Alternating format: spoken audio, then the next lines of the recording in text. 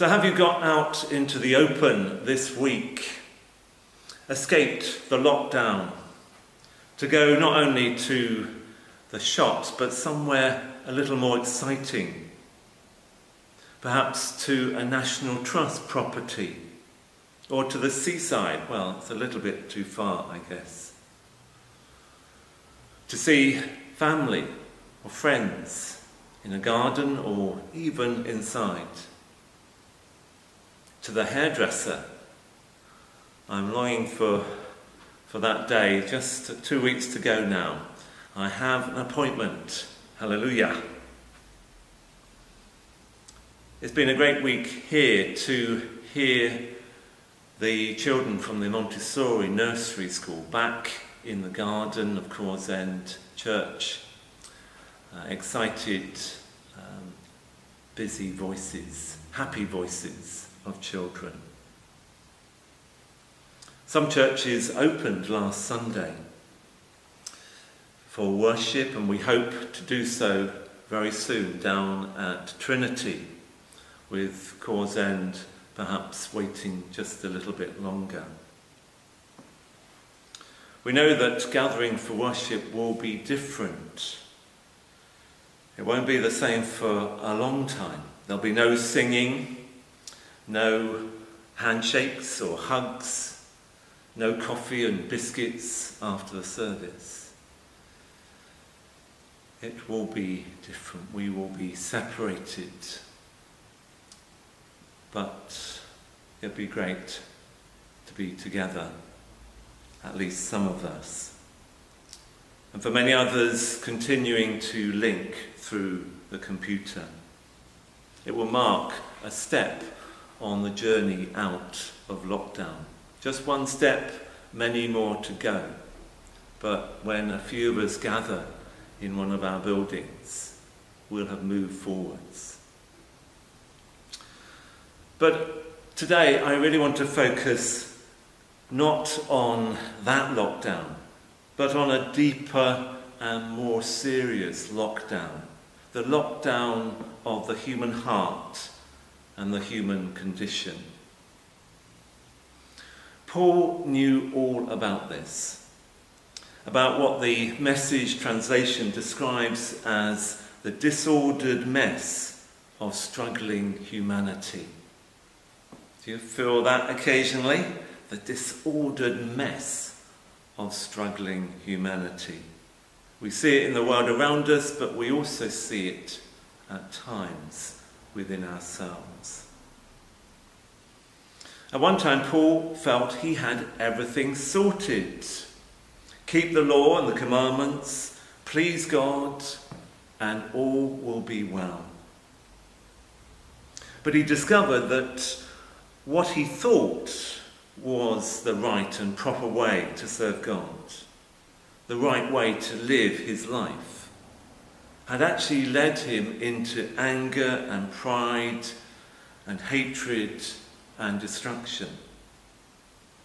He had ended up persecuting other people, approving of brutal killing, fighting against his own conscience, and fighting against his God. So he tells how he felt imprisoned by his own self.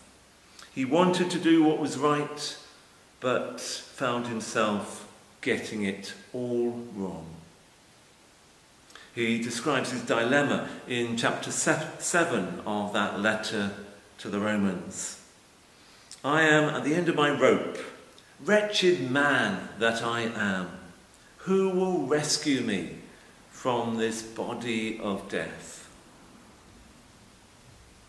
Paul had discovered that he couldn't save himself. He needed rescuing, and rescuing by God. But joy of joys, he was rescued. He knew he was rescued. Rescued by God through meeting Jesus and being saved by him.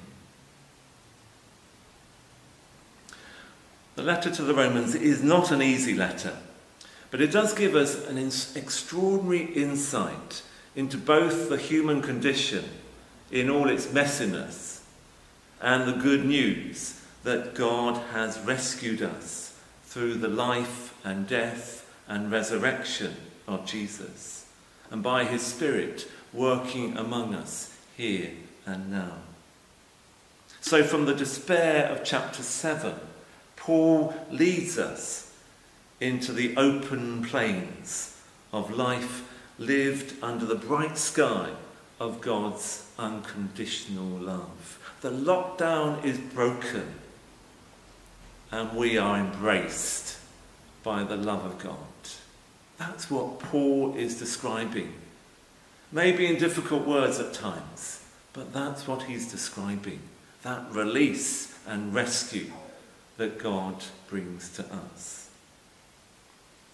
I believe that Paul had a much deeper and more realistic assessment of human life than many of our writers and thinkers today. I think, for instance, of Richard Dawkins, who strayed from genetic science, at which he was particularly, and is, a brilliant mind, into the realms of philosophy and theology, where he's got himself in a right tangle.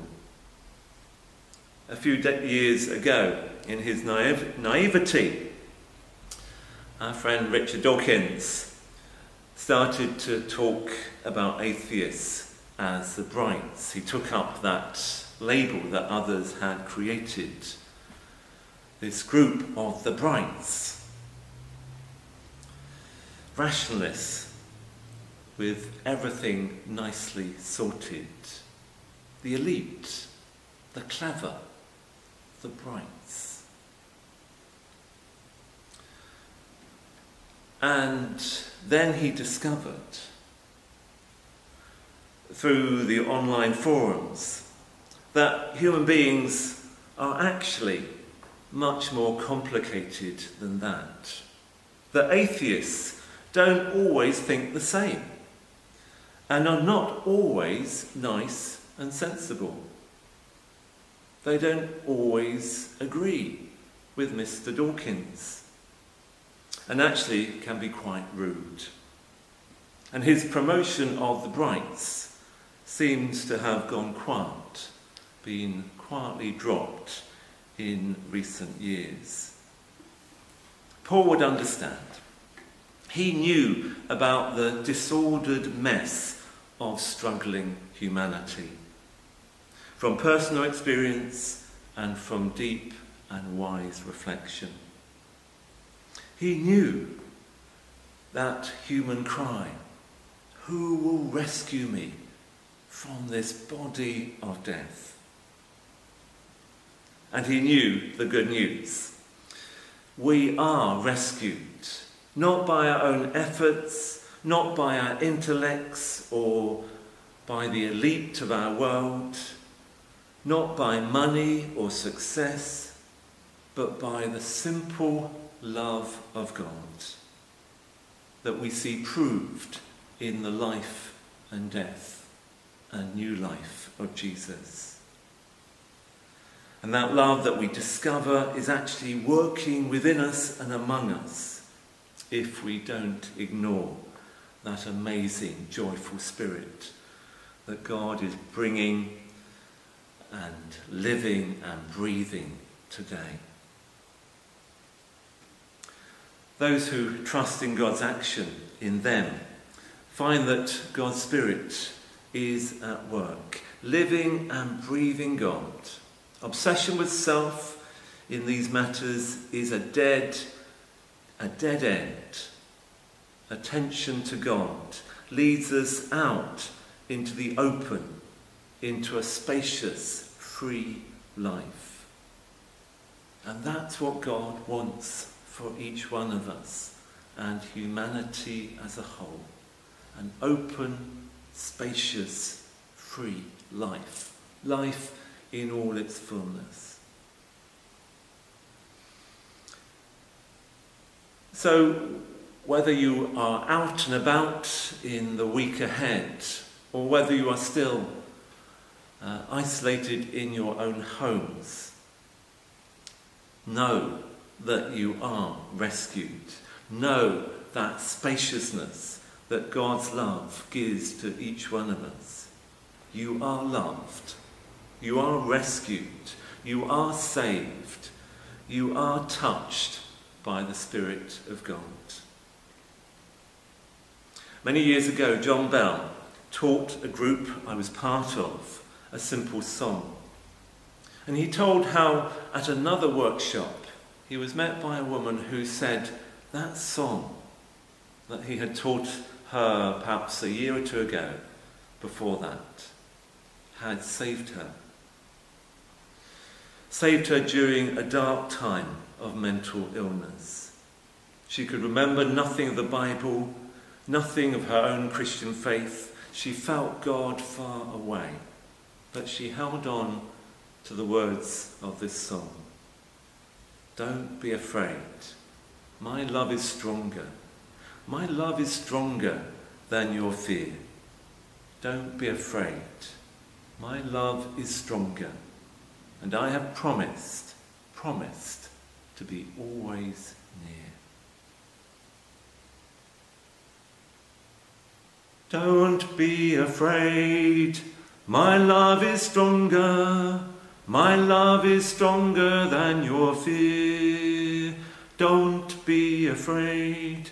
My love is stronger, and I have promised to be always near. Don't be afraid. My love is stronger.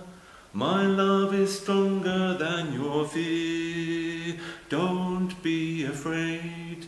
My love is stronger, and I have promised to be always near.